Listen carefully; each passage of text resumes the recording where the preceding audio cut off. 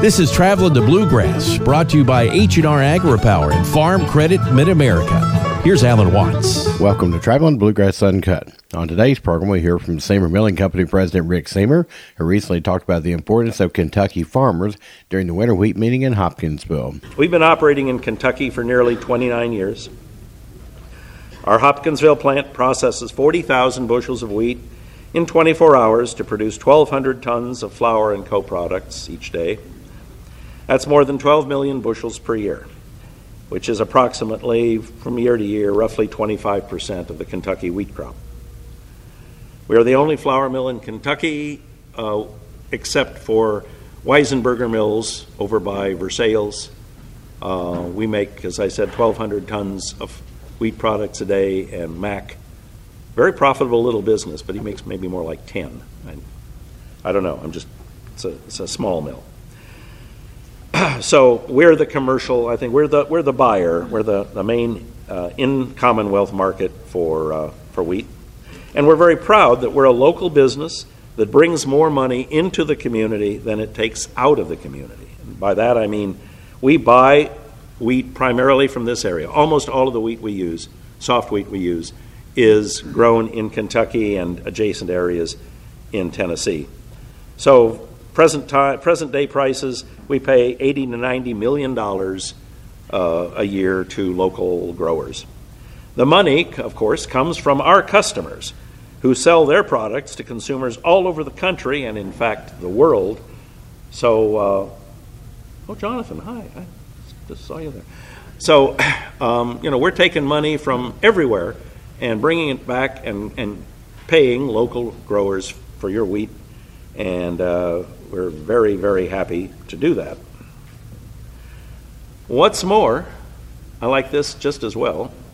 Over 2/3 of the flour milled at Hopkinsville is processed into food products in Kentucky. We have a big plant right next to the mill. It's owned by Continental Mills of Seattle. The Treehouse Foods cracker plant at Princeton,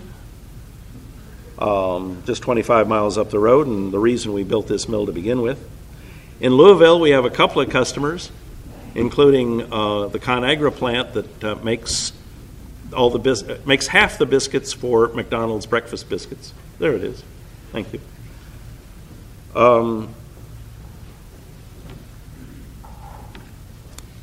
Versailles, Bloomfield, I should say Bloomfield first, have a smaller customer there. Mount Sterling, where they make all the Hot Pockets, and we're not their sole supplier, but we sell a lot of the flour to them. And those companies all enhance their local economies too, with employment usually in the hundreds, much higher, larger than ours. So very proud of the fact that we buy so much wheat and provide so much money to the local economy, and that we so much of our flour is made into other products in the Commonwealth. And by the way, out on the table we have some copies, a total of 50, of what we call our shopping list. Basically our customers and the products they make that you can find in many stores or restaurants, and you might enjoy them. Maybe you already do. So, coming back around to where we started, this was the grand opening of the Grain and Forage Crop Center of Excellence back in 2018, 2019, or thereabouts, 2020. Chad? 2019, okay. Thank you. And so we had a big group down from Teutopolis. You might recognize Stephen Locke on the right. He was our grain buyer at the time in Hopkinsville. And we're looking forward to having a similar photo like that taken in the summer of 2025. And so again, I just want to emphasize we're in this together. We've been very successful in Kentucky. Love working with the people down here. And I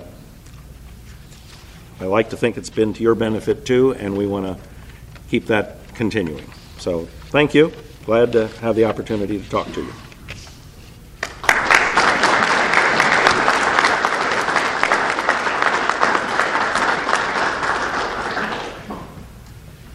Curt. Thanks so much. And I was only 3 minutes over. Wow. Any questions? Is there a question or two? Yes, sir. What kind of pull do you see coming from your customers and that we might need to be aware of in the next 5 or 10 years? What are Well, we have a couple of customers, not a lot, at the present time anyway, who are very, very interested in sustainability. We are working on programs. In Illinois, we're working with a program called STAR, which stands for Sustaining Tomorrow's Agricultural Resources. Sustaining Tomorrow's Agricultural Resources. There's that practice of picking a good name, picking a good word, and then figuring out how to make it into an acronym.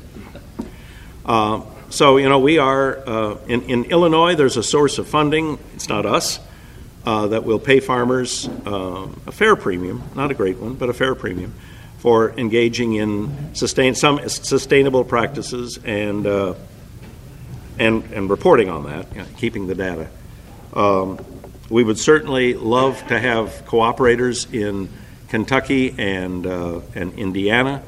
Certainly Brian would like to have a dialogue with you on that. That's right, isn't it? Yeah. But we, at the present time, don't have that same source of funding, so we're trying to figure out how to do that. But I think the sustainability piece, whatever you or I think about it as a principle, I've always said millers are so sustainable. We're very conservative. We don't throw anything away, and we don't give anything away. So we're big on that. But the really annoying thing about sustainability these days is you don't get any credit whatsoever for what you're already doing. It's what more can you do? Well, we've set a pretty high bar to start with. One of the great things about wheat and flour milling is that, we've been doing this for 142 years. Our company and a lot of other companies have got some longevity, and things don't change that much. Flour is still a major food ingredient. Flour is still, it's the definition of cheap calories. If you don't want people to be hungry, there should be a fair amount of wheat-based products in their diet. So that's just to say, our customers are making the same products in much the same way that they've been doing it for my entire career, 45 years now, and or 74 if you count, when Dad would bring me in diapers to the office, and never mind, that didn't happen. So that's about what comes to mind. The protein thing is an issue, but it's more education on our part. We need to get our customers to understand quality as distinct from quantity.